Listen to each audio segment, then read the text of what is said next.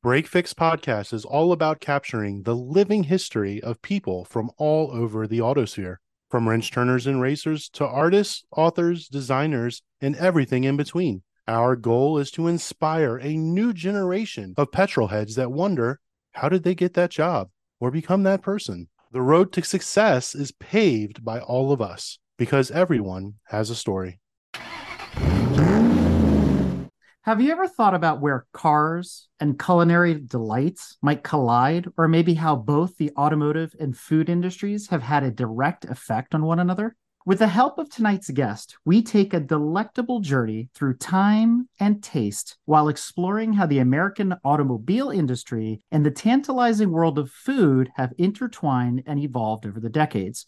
Two-time Emmy Award winner David Page changed the world of food television by creating, developing, and executive producing the groundbreaking show, Diners, Drive-Ins, and Dives. So get ready to indulge your appetite as we dish out stories behind the iconic cars, the birth of fast food, drive-thrus, and the fusion of culinary culture with car culture, all while exploring how these two American passions have shaped each other in surprising and delicious ways. With that, let's welcome David to Break Fix. Welcome, David. Well, thanks for having me. It's good to be here. And joining me is one of our regular co-hosts on Break Fix, Don Weberg from Garage Style Magazine. Welcome back. Thank you. Thank you. I know. Thank you. You're beautiful. Normally on a Break Fix episode, we'd be investigating the hidden lives of pro drivers or automotive designers, asking them the who, what, when, where of their automotive past. But in this case, it's sort of like one of Don's jokes. Two car guys and a restaurateur walk into a dive bar. Hey. So why are we here? Tell us how we got here. Tell us about how you created Diners, Drive-Ins, and Dives. By accident. I'd had a long network news career, been all over the world, show produced at both ABC and NBC, came back to the States, and then I left to open my own production company, which for a while was a license to starve. I couldn't sell a show to save my life.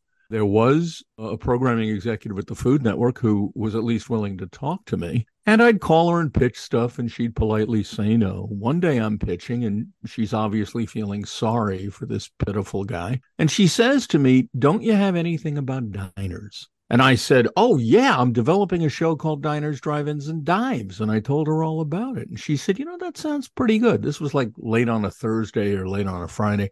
She said, "We have a development meeting Tuesday, so get me a write-up for a 1-hour special on Monday." Hung up the phone. I was pleased that she was interested, but I had a problem because I was not developing a show called Diners, Drive-Ins, and Dives. I had just pulled the phrase out of thin air and then mumbled for a while about what would be in the show. Fake it till you make it, I guess.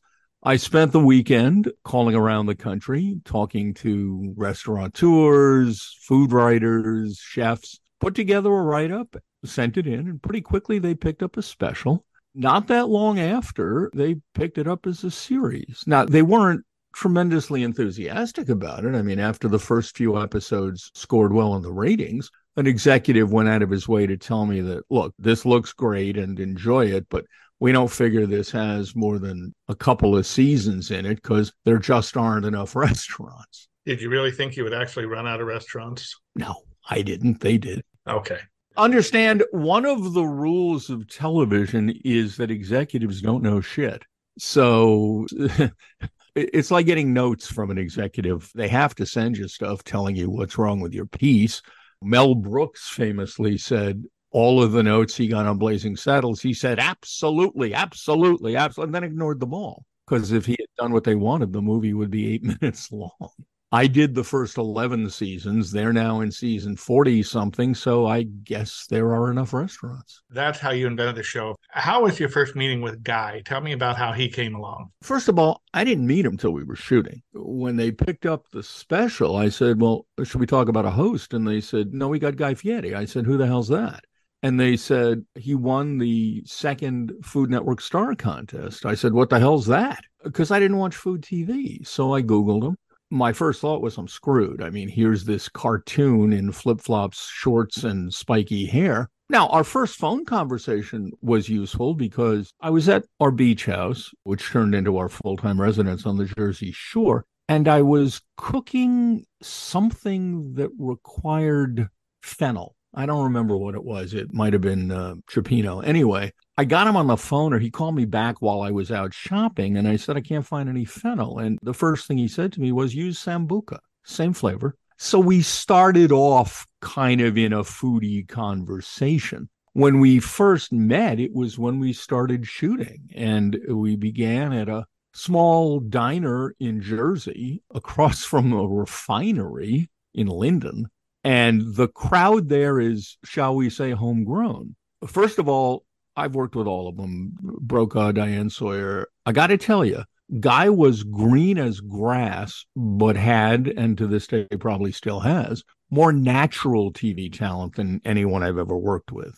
There's just something there. He didn't know Jack when we started, but he picks it up quickly. For example, at the Bayway, he had jumped behind the counter to start serving food and joking around with the customers. And he kept joking that if he screwed up an order, the mafia would get him and we'd find his body somewhere. I finally pulled him outside and said, dude, you're in a tough part of Jersey. I wouldn't make those jokes. And by the way, there's a guy at the counter who's packing.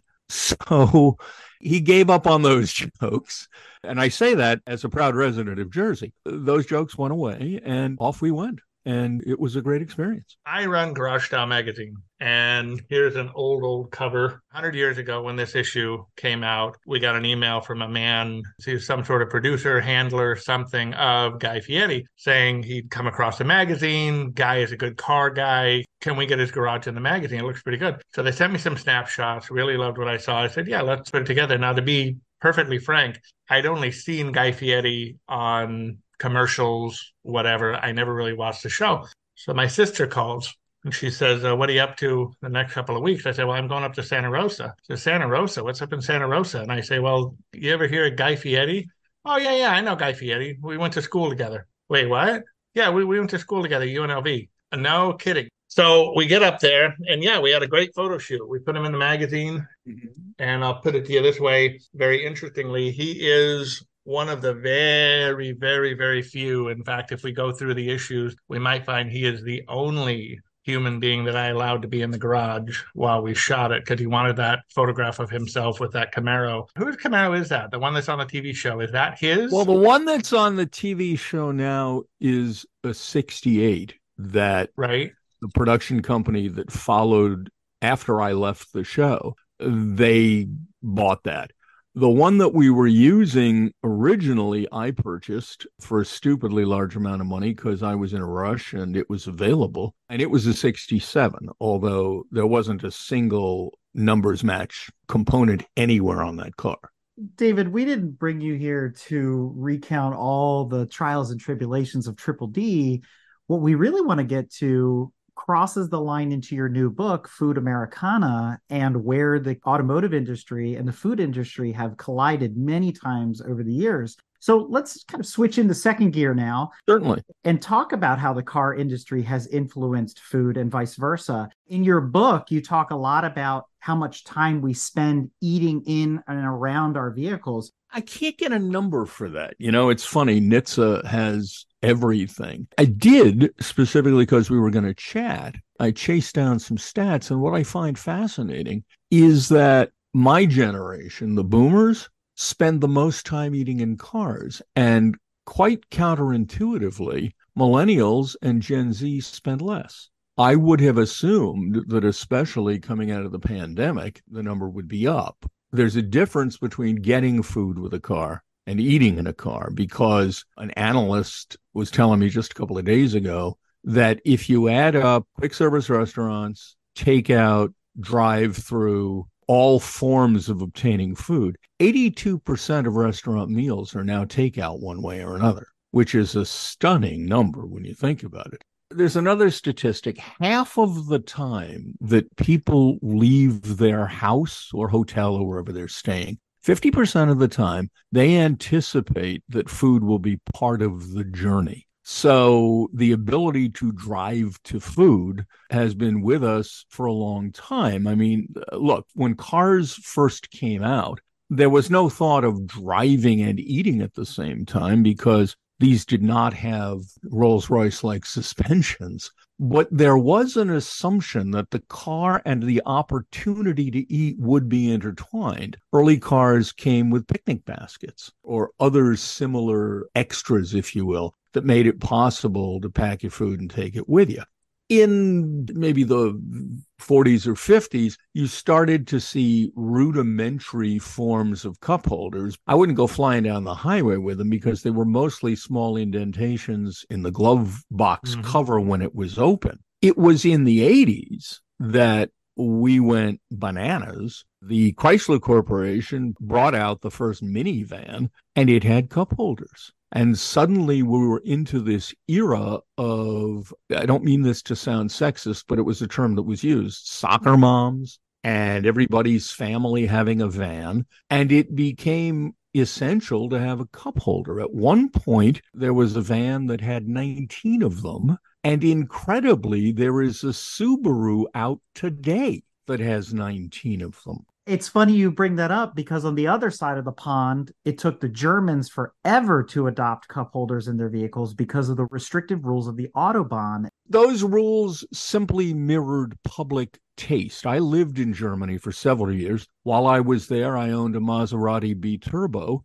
which is derided by many these days as a crappy car, but God knows I loved it on the Autobahn. And they just have a different view toward the civilian professionalism required of driving. First of all, it's much harder to get a license there. Many American military parents actually send their kids home to get a license in the U.S. that is then recognized in Germany. But they're serious about you don't mess around on the road. That includes first aid, all sorts of stuff to get licensed. I know when I was working for NBC in the Frankfurt Bureau, we had a couple of regular drivers when we were doing stories in Germany. And these guys had the biggest Mercedes possible, and they drove it at 9,000 miles an hour. But it was with both hands on the wheel, and this was taken seriously. Even today, I mean, I have a Mercedes SUV, and it has real cup holders, but the car I had before this was SLK 55 AMG. And the cup holders in that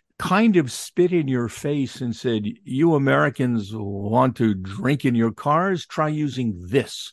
And you had to pull this thing out in front of the central air conditioning vents, and then a thing dropped down and you could put your cup in it. But it was like a reminder that if you're going to do this, you're a moron. So no, I felt a very Germanic sense of disrespect when I was driving that car, which was a great car, real fast, no brakes. Now, let me back up 1 second to talk about why we ended up with cup holders in cars or why we ended up eating in cars. That was thanks to the changes in American society that followed World War II. After World War II, for white Americans, this did not apply to minorities. I mean, blacks were not included in the benefits of the GI Bill. But for white Americans after World War II, this was Katie bar the door. Everyone seemed to have a ton of money. We had won. We were great. Everything was possible. Science was the future. Among other things, under Eisenhower, we started to build interstate highways. And that facilitated something called a suburb. People started leaving the urban areas because they could afford cars, and the American dream was now outside of the center city, which resulted in people commuting to and from work. And that fostered a growing dependence on the drive-in or the drive-through, and it all escalated from there. But it was the move to suburbia that put us in our cars for all of those hours. And while you're in a car, you might as well eat. As the interstate highways increased, and parking is also part of this equation too, how that's changed and evolved, cities versus urban sprawl versus suburbia and things like that.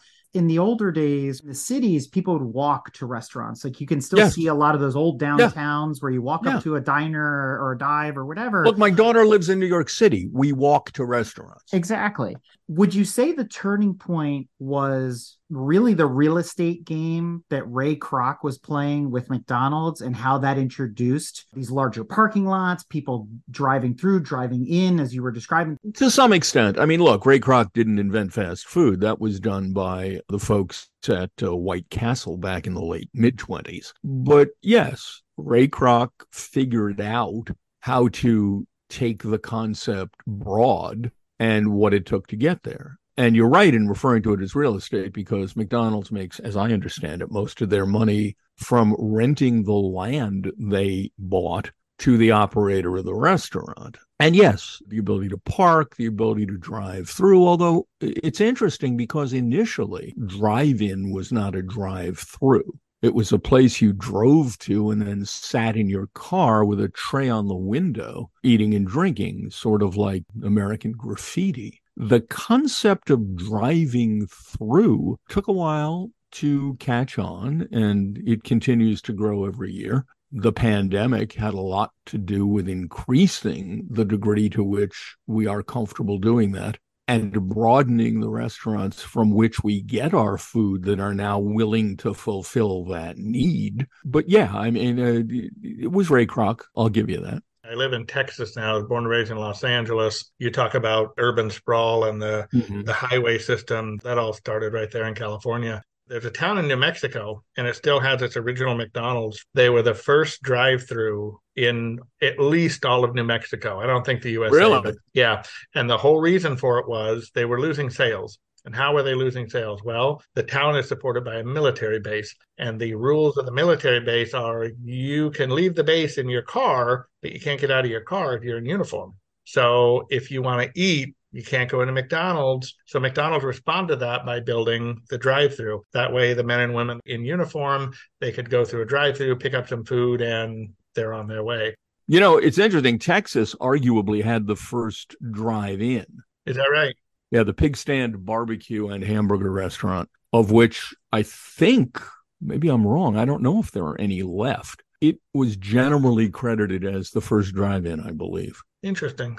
We've talked already, throwing out a lot more than just the triple Ds. There's other ones out there too. Mm-hmm. But for the audience, what's the difference between a diner, a drive-in, and a dive? Well, I kind of have to retroactively define it because, as I said, I pulled the name out of my you-know-what.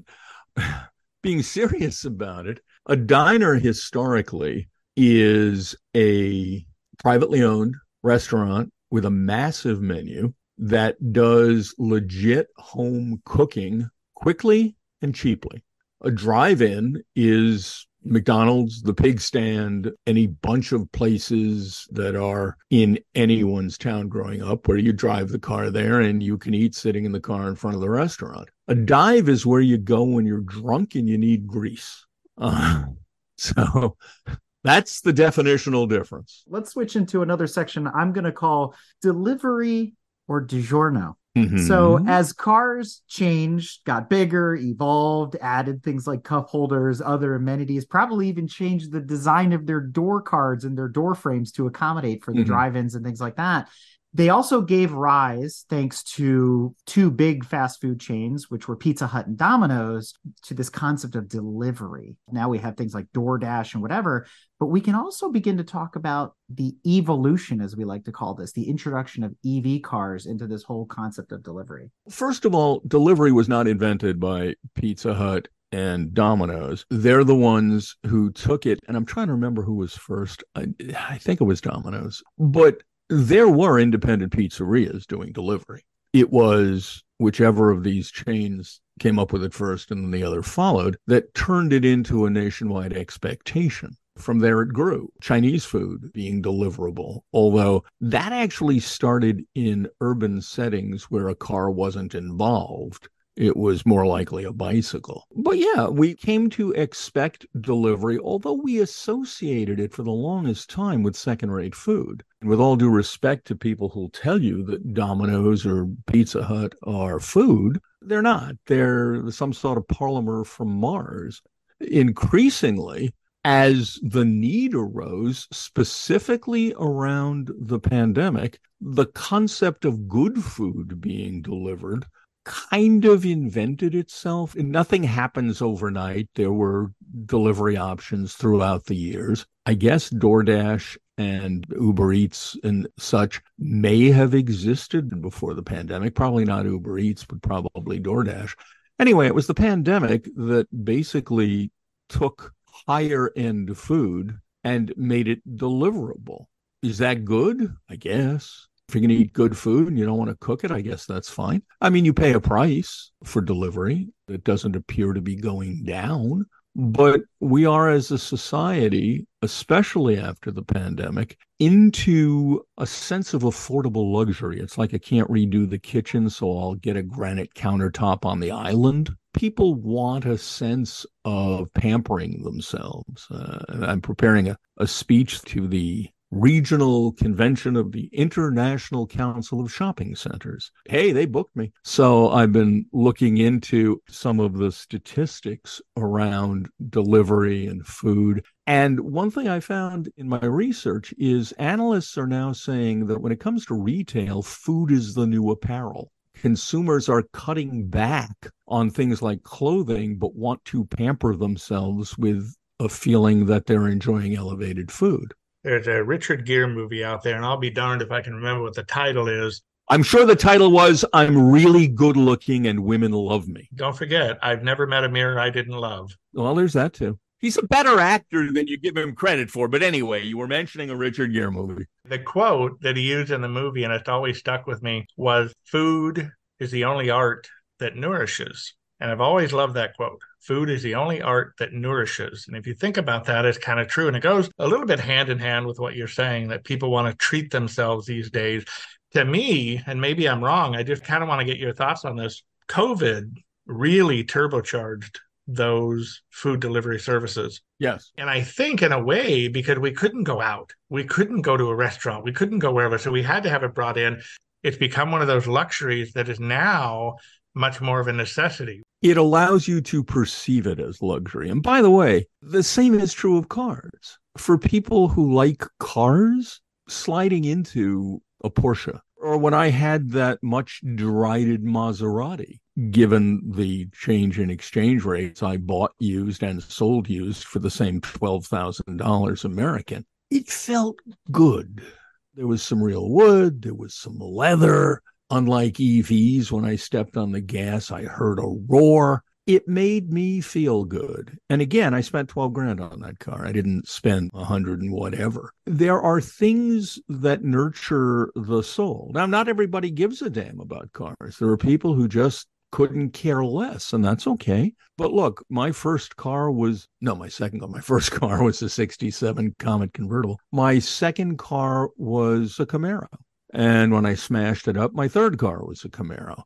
I've always been a Camaro guy, not a Mustang guy, because Mustangs were Comets and Camaros at least had something going for them. But they made me happy. It's what do you want to be surrounded by? What can you add to your life at a reasonable price that makes it, in your view, better? Food does a lot of that. Cars do it. For some people, it's interior design. For some people, it's a hike in the woods. It's whatever generates some dopamine. We sometimes make light of the progress that's being made on this new technology of EV cars and how it's going to become like Johnny Cab, and they're going to be faceless, nameless, personless vehicles. But companies like Amazon and others have already experimented with drone delivery and things like that. And now you're seeing that Domino's, they're publicly commercializing the fact that they have EVs in their fleet. They've got their own cars. It's no longer, a high school kid with his mom's Honda Civic delivering your pizza. They're in a Chevy Bolt. How is that going to change the restaurant business as they get deeper into EVs, self-driving cars, maybe even potentially autonomous vehicles? Do you see that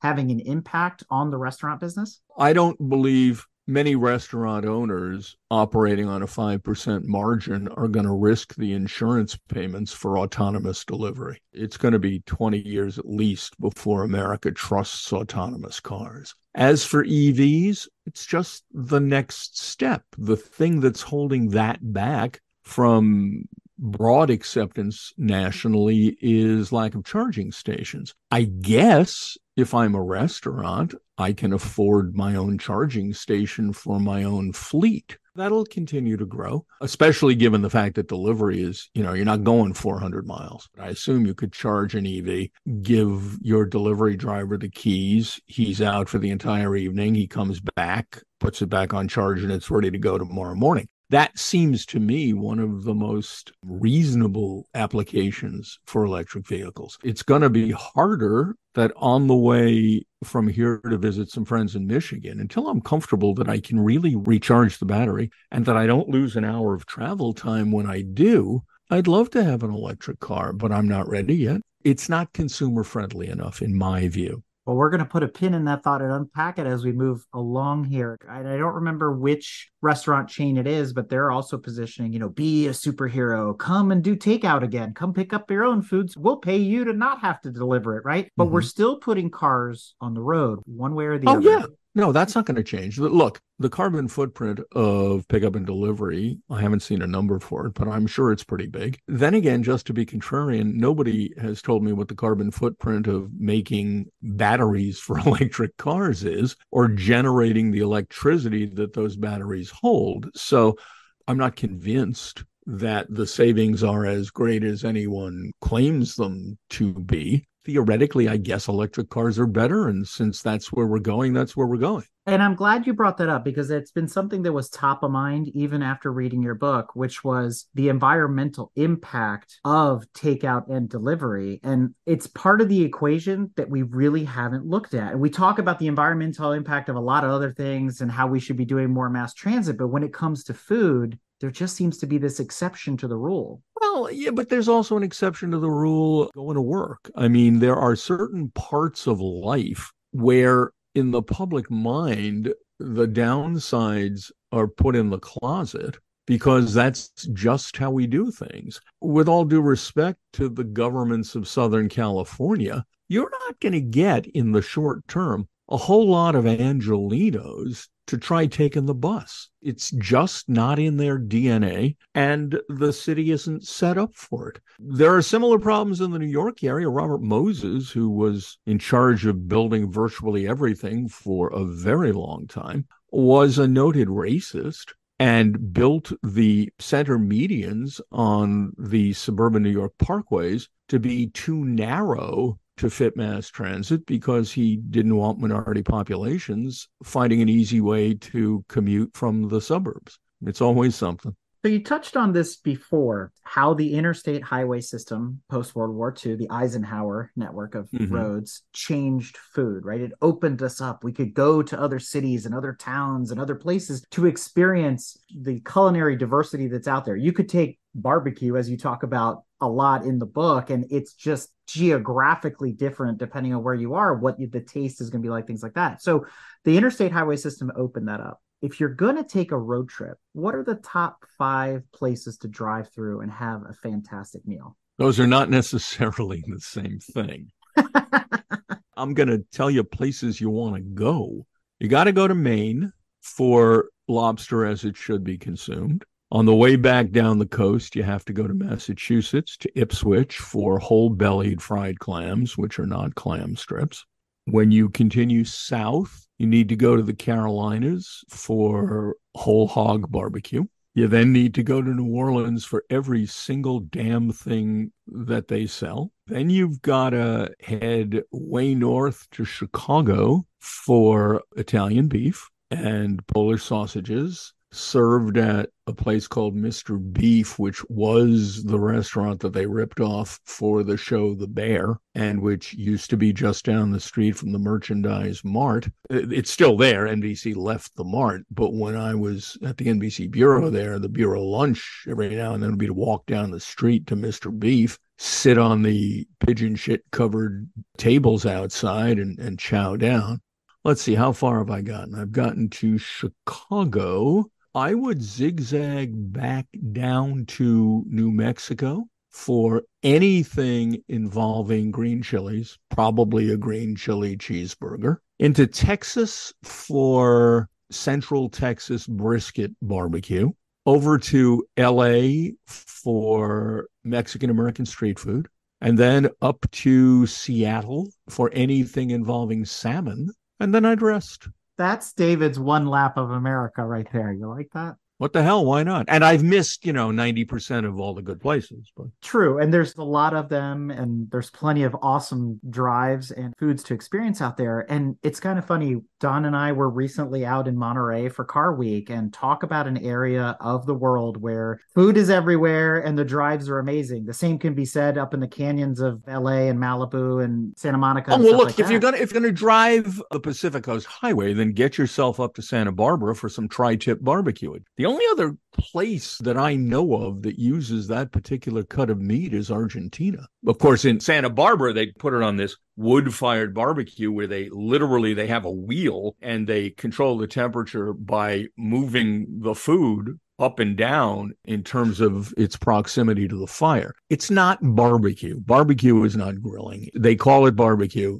It's grilling. Barbecue is really low and slow over indirect heat, except when it's not, like at the Rendezvous in Memphis, where they cook their celebrated ribs directly over the heat in a converted coal chute. Every rule is meant to be broken, but there you go. And I'm glad you brought up tri-tip, because that was one of the things we were talking about while we were out there. And I was telling Don, I'm so excited to go to the track for the Monterey Historics. And he's like, oh, yeah, you just want to see old race cars. It's like, no, you don't understand. I can get one of the best tri-tip sandwiches at the racetrack. Yeah. And I'm looking forward to that probably more than anything. And he was just kind of put his head in his hands in disbelief. Yeah, no, it's a cut that doesn't exist in the rest of the country. Getting back to our discussion about cars and food and how cars have changed and this and that. And, you know, we were talking about drive-thrus earlier, and I've noticed as the drive-thrus have been remodeled, dimensionally, they have changed to accommodate the fact that the best-selling vehicle in North America is the Ford F-150, and me and my lowly Volkswagen have to reach up through the window to get my takeout. Yeah, you'll also notice that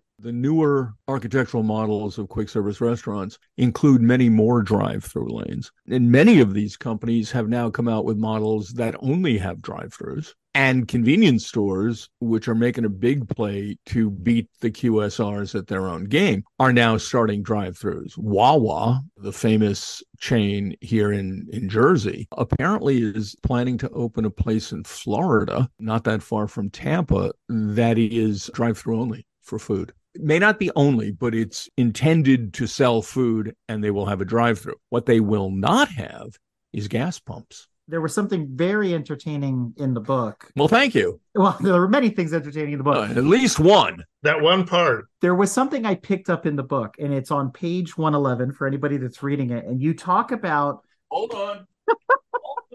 Page 111, you said? You reference foods that are ideal for eating in the car, and you made reference to the bagel being one of the best grab and go foods for a car because it has no crumble. So is that the only food that really doesn't make a mess while you're eating, or are there other things that you would consider eating in your car? There's extremes. The food that is ostensibly eaten in the car, that in my view is impossible to eat in the car, is In-N-Out Burger double animal style. It's a double cheeseburger, 2 patties, 2 slices of cheese, covered with basically chopped lettuce and some version of Russian dressing in an insane amount. And there is no way to bite into that without wearing it. On the other hand, it may be, on a given day, the greatest single food item on earth. When I was last out in California shooting, we went to In-N-Out Burger 4 nights in a row and ate sitting on the hood of the car. And we didn't mind sitting on the hood because it was a rental car. And if we dented it, you know. The hardest one to eat is, in terms of quick service, is Taco Bell, because that garbage just falls all over the place. The bagel's good. A donut's good. Anything substantial is fine. The bacon, egg, and cheese that is a staple here in Jersey. I mean, in New York, it's a staple, but you eat it walking down the street. The bacon, egg, and cheese is perfect for a car. If you get it with a good, strong Kaiser roll, you need something to hold on to that won't fall apart. And you have to be careful with how much ketchup you put on a bacon, egg, and cheese, because that's where you nail yourself. You can't eat something like a scone because it's just all over the place. You can't eat something that involves chili because it's all over the place. Now, you can do what I do, which is to drive with my wife in the other seat, and she's in charge of like taking the bacon, egg, and cheese out and taking a half of it and putting the wax paper around it and giving it to me, at which point I immediately discard the wax paper and the ketchup falls on my shirt. But an attempt was made. So she's the pro when it comes to eating in the car, sounds like. My wife is the pro in terms of everything. Just ask her. I've been married for 30 years and she's in the kitchen listening to this. So she just said I am not. Okay. Well, the inverse of that question, let's look at the best car to eat food in. It probably isn't the Maserati B-Turbo. It's probably not a 911, but it also can't be a van or a limousine. So in your opinion, are there cars you're like, man, this is a great place to eat a sandwich? The great car for eating in is we have a Mercedes GLE 350. It's the larger two-bench SUV. It's a perfect road trip car. It's fast. It's comfortable. It's got good cup holders. And the console in the middle is big enough that if you're on your own, it's got the two doors that open on top of the console. You can actually put like fries in there and the burger next to the gear shift on the console. And you got a pretty self-sufficient eating environment. Is there a favorite road trip car that isn't the Mercedes? Something you really like? I hate to say this, but I'm in love with that Mercedes. I mean, we bought it off lease. It was the first year that they came out with the supposed one-piece big infotainment screen. It's a great car. When I had the AMG, that was a great car for making time. And it was comfortable. But no, for me, a road trip, if it involves other people, you need room. You need to be able to keep supplies in the back, extra water and stuff. And napkins. Napkins go in the console and in the, to the left in the door pocket. You can keep napkins and hand sanitizer for when it's all a little too much. The best car for a road trip is anything you rented, because every wrapper goes in the back seat. If you really want to do an Animal House style road trip, you go to Wawa, you buy all this garbage, and then, you just unload it behind you as you go. In fact, for the next book, I spoke to the guy who owns a company that manufactures packaging for products sold at convenience stores. The package is a plastic cup-shaped item that fits in the cup holder. And you can fill it with nuts or M&Ms. Different companies do different things. But he makes packaging specifically for non-liquids to go in the cup holder. See, Don, David hit on it. I've been saying forever, no one aspires to own a rental car. Oh, God, no. Right? I've always wondered who buys a car from Hertz. Well, David, you mentioned something earlier that I wanted to expand upon. And I said we were going to put a pin in it. Now it's time to pull that pin out of the corkboard and talk about places like Wawa, Royal Farms, and Sheetz. You made mention about these convenience stores kind of becoming restaurants, destinations to be. And this actually ties back into the conversation of EVs as well, because to your overarching point, if I got to sit around for an hour, I need to find something to do for that hour. So why not go to what used to be a service station, hang out there, get a meal? Let's talk about how those locations, which weren't originally associated with, hey, let's go to Sheetz for dinner, now are these sort of meccas, these places you do want to spend more time, and how they've changed the quality of their foods. I think you mentioned in an email that Sheetz has seating. Most of the convenience stores still do not. I don't know about Casey's, which is famous for their pizza in the Midwest. They may have seating, but that is the next step that is still not really being discussed by most of the convenience stores. They're busy right now trying to convince you that their food is as good or better than McDonald's. And they're doing a pretty good job of it. I mean, Wawa, you can get mashed potatoes if you want mashed potatoes. They just announced a big pizza program. They're retrofitting 900 locations to start with pizza ovens. So, yeah, they are vastly expanding their place in the food convenience universe. And they are taking potential sales from grocery stores who are also at this point becoming more and more what's called a grocerant, where they're selling prepared food, and in some cases you can eat it there.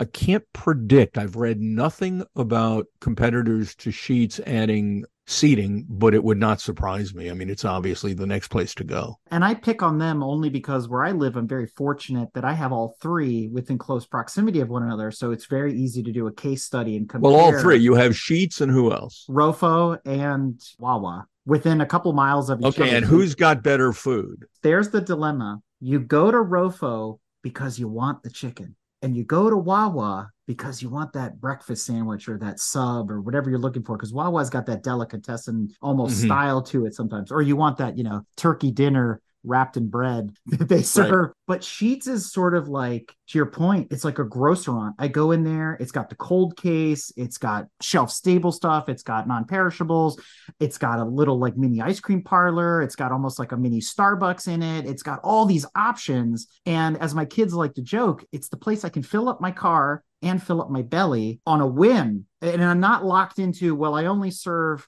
chicken. I got all these options. If I want a chicken sandwich or I want sliders or I want a salad, I just go to the touchscreen and it's MTO, right? Made to order. Yeah, it's made to order to the extent that a bunch of pre-prepared ingredients are put together. I mean, there's a lot of microwave usage at all these places. Oh, yeah. Oh, yeah. But, it's like Casey's famous for their pizza. It's not like they're making the dough on site. No, but David, they warmed it up just for you. Well, let's say, hey, listen, the big thing in the bagel world is something called par-baked bagels.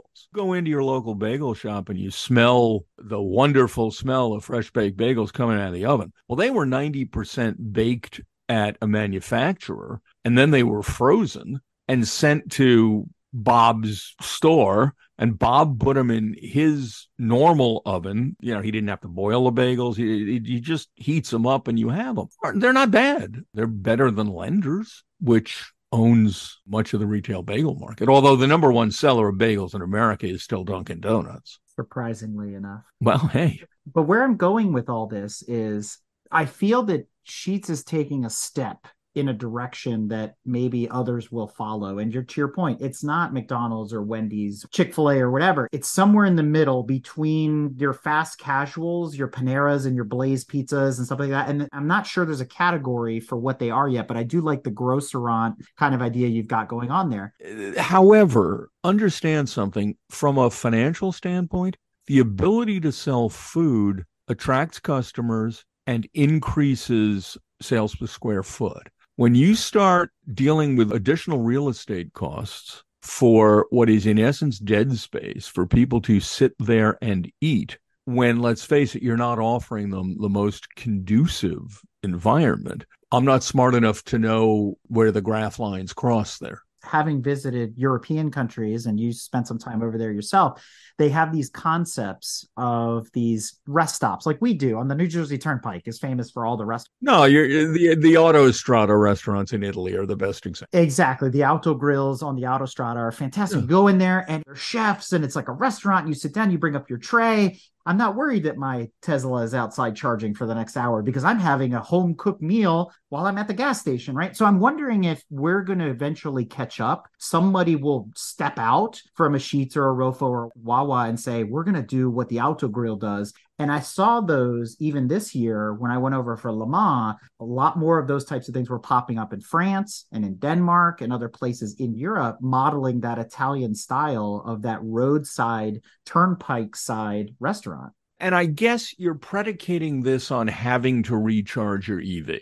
So this isn't going to matter until there are enough EVs that you're going to get enough of a customer base from those recharging them to justify the expense. Right. Secondarily, unlike Europeans, we constantly want to get where we're going. That's true. I don't know how many people on a road trip, if you're me, you're calculating how many of the 12 hours you can do in 10. How many of those people are going to say, well, I got good momentum here. Let's just sit down and have a leisurely meal when you can drive through and then throw the wrappers at your kid in the back. And again, so much of this is predicated on guessing human behavior. I don't know, again, at what point those two lines cross if I have to recharge my Tesla. We could maybe agree that it's going to change the way we think about food because our travel is going to change if the market saturation of EVs continues to climb the way it's been doing. Call me when that happens. No, I don't want to be negative, but I don't know, as someone who's been immersed in the food world for quite a while, how important that quality of food is going to be to folks on a road trip for the most part throughout the American population. Well, I guess we'll have to find out. Nobody I knows the guess answer. we will. I would personally like to see it elevate itself because if I am going to sit there for an hour, I want more than just a burger maybe to choose from, right? Yeah, but I don't want to sit there for an hour. So by the time I get an EV, it's going to have the kind of range I need. That's true. And I can get where I'm going without having to sit for an hour. Because until I don't have to sit for an hour, the EV is not for the average American. They're forcing us there in terms of legislation. And I do see more and more charging stations popping up. But I would not be comfortable on a long road trip having to worry about where the next charging station is. Now, interestingly, you guys are both talking about how great Europe is because they've got all these wonderful restaurants on the side of the road. They have Chef Pierre over there going to create you a croissant. He's going to do something wonderful. And yet, flip side of the coin, both of you are lamenting on, I don't think I want to spend an hour waiting for this. So are the European places quicker? Are they more efficient than we are here in America? I've only been to restaurants on the Autostrada. For some reason, I don't recall restaurants on the Autobahn. They were like cafeterias in that they were still quick serve restaurants. You could get in and out in 20 minutes if you wanted to scarf it down, but it was a higher quality of food, unquestionably. What you're kind of describing is interesting to me because living in LA, family in Las Vegas, we were hitting that 4 to 5 times a year at one point. One day we're driving along up there and we notice a new place being built. I wonder what that is. 2 months later, we're driving back to Vegas and there it is. It's built. So we got to stop. We got to see what this is all about. Giant, huge ice cream is standing off the side of the road and it says Eddie World. Have you heard of this place? No. Eddie World. We're thinking, what is this? We got to go see this place. So we pull off the road and there they are, bank upon bank upon bank of car chargers. Right to the side of them, of course, is fuel fill-up stations. Not only do they have that, but they have the spray bottles so you can clean your windows properly. They have the lavender scent. They have the orange scent. You can spray those in your car to get rid of the scent of road trip that we all love. You go inside, there are 7 or 8 different eateries in there, and each one of them is independent. It's not like they're all owned by Eddie World. They are independently operated. And what's interesting is what you guys are saying about the Europeans. I'm sitting here thinking that's what Eddie World is doing. They have these different little eateries where you can go. The food is not bad. Granted, it's not the best, but it's not bad. Where their hook is, and I think anybody listening will appreciate this, cleanest bathrooms on Highway 15. Cleaner than Buc-ee's?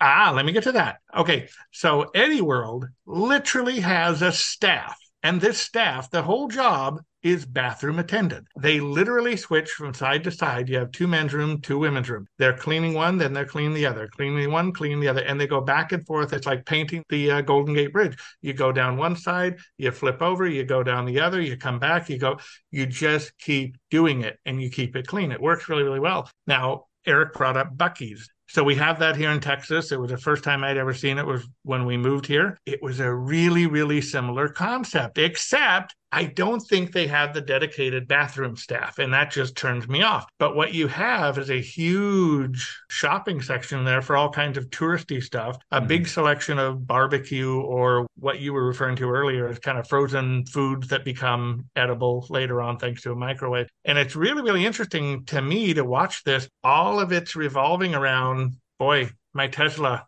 my Mach-E, it's out of juice. I got to plug it in. That's going to take a little while. So it goes to your point of I see a clash coming up. Americans have always prided themselves as being efficient. No, we like to say we're efficient, but it takes us 40 hours a week plus bringing work home to do what the French do in 36 hours. This is true. But in serving the world, we're also serving the motorists of the world, aren't we? So it's interesting to me to listen to you guys talk about the European way of doing it and thinking to myself, isn't that Wawa? Isn't that what they're kind of doing? It's just, I guess it's a quality of food that's a little It's different. a quality of food issue. The place on the Autostrada is closer to an American diner in that the food is actually cooked there. That's all. Now, you can pull off an American highway and go to a diner and enjoy the same thing. And you can also be out in 20 minutes. So those places exist. And they're great. Or if you're going to Vegas, you can pull off 15 at, I think it's Death Valley, and go to the Mad Greek Oh, yeah. That's an extraordinary restaurant. They make Hmm. their gyros from scratch. Yes. It's not that stupid cone of junk. It's actual food. We did a piece on them on diners. Now, does the Mad Greek have EV charging stations? I would hope so. Because in its day, it was the only tourist attraction on that stretch of desert. Yeah, that town is called Baker. That's right. Yeah. And they have that big thermometer, right? Hmm. Yeah. Yeah, that's their big draw. In fact, I don't know if it's still for sale or not, but just a few years ago, you could have bought the Baker prison. Damn. Yeah, I know. You missed your Oh, chance, man, right there. Hotel, timing's everything. everything. It is. It is.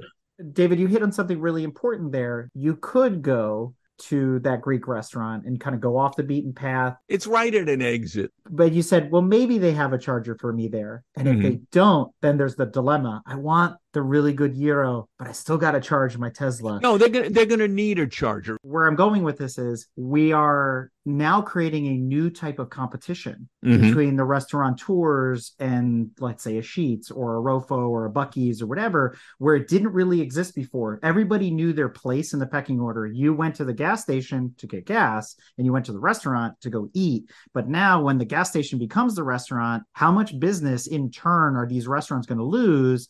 And when do they start becoming filling stations? It's a massive battle, and it's underway at a very high level right now. I mean, the pressure that convenience stores are putting on traditional quick service restaurants is immense. And the restaurants are pushing back, saying they have dishes you can't get elsewhere. But no, it's the pressure on QSRs is substantial. And there's also another battle in there, which always goes back to something we talked about earlier, parking. Yes. Because the service stations are designed to handle more people at a quicker rate of time, all those kinds of things, versus the restaurant that parking is designed by occupancy, right? The number of people they can seat and feed Right. and all that kind of stuff. So now you've got a Buc-ee's that they look like a Home Depot. I mean, they're just huge. They can replace and accommodate a lot of the truck stops. They can replace and accommodate a lot of other locations you go to. It's sort of one-stop shopping, the Home Depot of service and food in that respect. So how does the restaurant compete? How do they adapt? How do they adjust to this, as you said, forcible change in the automotive industry? There's only two ways to compete. One, unique offerings, and two, price. It's a tight vice to be squeezed in. The good news is the degree to which we like to drive through stuff. That's not going to go away. Where they're really hurting these days is the number of people working from home, because that's killing their breakfast business, which, as one analyst pointed out to me, whenever a quick service restaurant chain is in trouble, they improve breakfast. And they make a big deal about breakfast because that was pretty easy to pick folks off. You know, you're going to travel in the morning anyway. You're going to want a cup of coffee. Now we're giving you this breakfast sandwich filled with gold. Come get that. They've lost that. Frankly, it's tough. In some respects, the future belongs to the convenience stores. They've got the opportunity because they're kind of bare bones versions of what they can be. And they have just started to be that.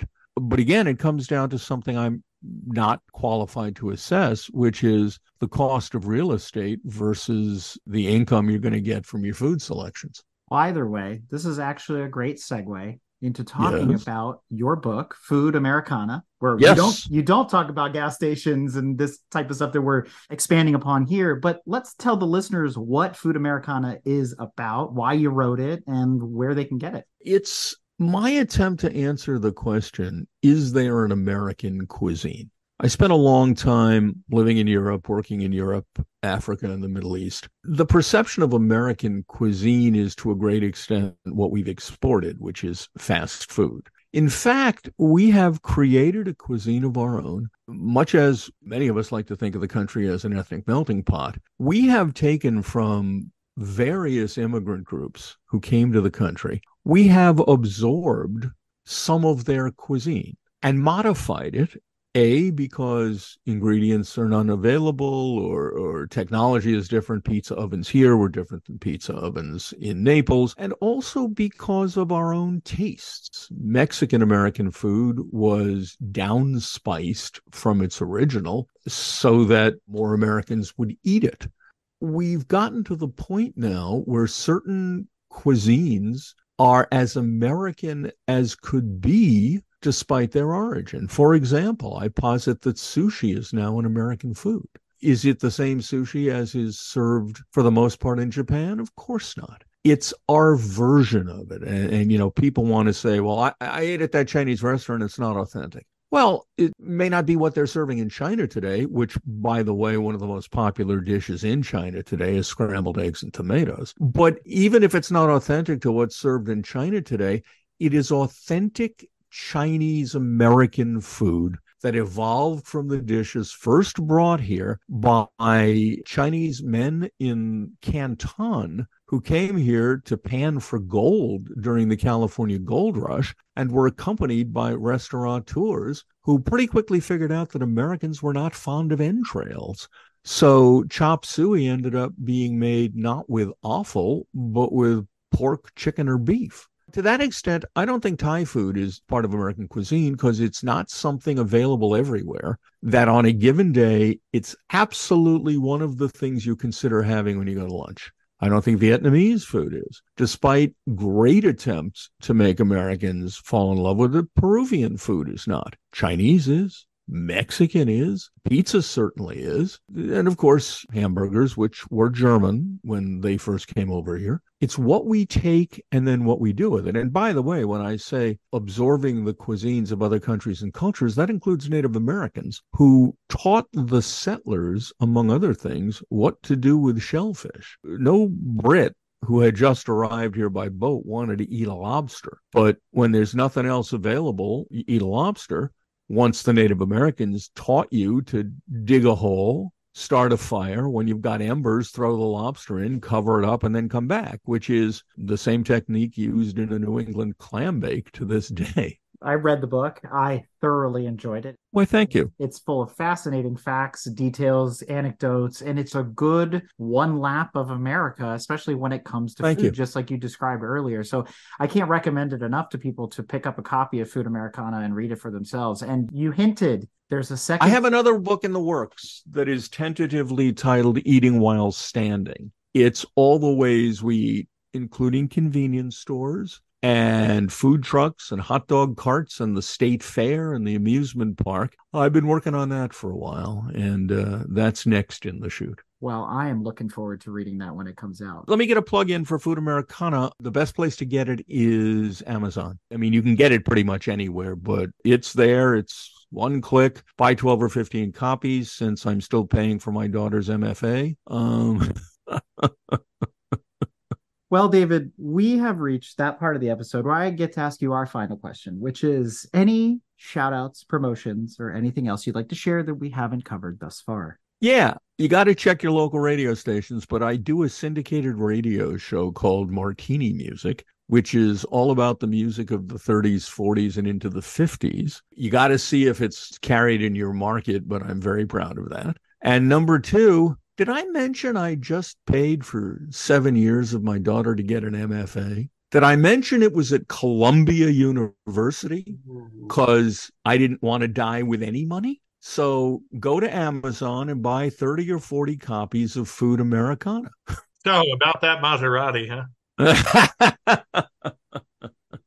David Page had pursued his passions both personally and professionally, creating diners, drive-ins, and dives, and hands-on producing its first 11 seasons took him deep into the world of American food, its vast variations, its history, its evolution, and especially the dedicated cooks and chefs. It's those experiences, that education and the discovery of little-known stories and facts that led David to dig even deeper and tie the strands together in his new book, Food Americana. To learn more about David Page, you can follow him on Facebook at david.page.1840, on Twitter at pageprod, on Instagram at Food Americana, and don't forget to pick up a copy of Food Americana at your local bookstore or on Amazon today. Well, David, I can't thank you enough for coming on Break Fix. I love how your book reflects your speaking. And for the listeners that have been through this ride with us, Just like this episode, the book is knowledgeable, it's humorous, and often with this touch of sarcasm. This has really been an entertaining and delightful and enlightening episode. So thank you for spending your evening with us and discussing food and cars. Well, you guys are great. It was a pleasure to be here. You actually know what questions to ask, and you actually read the book. So there you go. If you like what you've heard and want to learn more about GTM, be sure to check us out on www.gtmotorsports.org. You can also find us on Instagram at Grand Touring Motorsports. Also, if you want to get involved or have suggestions for future shows, you can call or text us at 202-630-1770 or send us an email at crewchief@gtmotorsports.org. We'd love to hear from you. Hey everybody, Crew Chief Eric here. We really hope you enjoyed this episode of Break Fix, and we wanted to remind you that GTM remains a no annual fees organization, and our goal is to continue to bring you quality episodes like this one at no charge. As a loyal listener, please consider subscribing to our Patreon for bonus and behind-the-scenes content, extra goodies, and GTM swag. For as little as $2.50 a month, you can keep our developers, writers, editors, casters, and other volunteers fed on their strict diet of Fig Newtons, gummy bears, and Monster. Consider signing up for Patreon today at www.patreon.com/GT Motorsports. And remember, without fans, supporters, and members like you, none of this would be possible.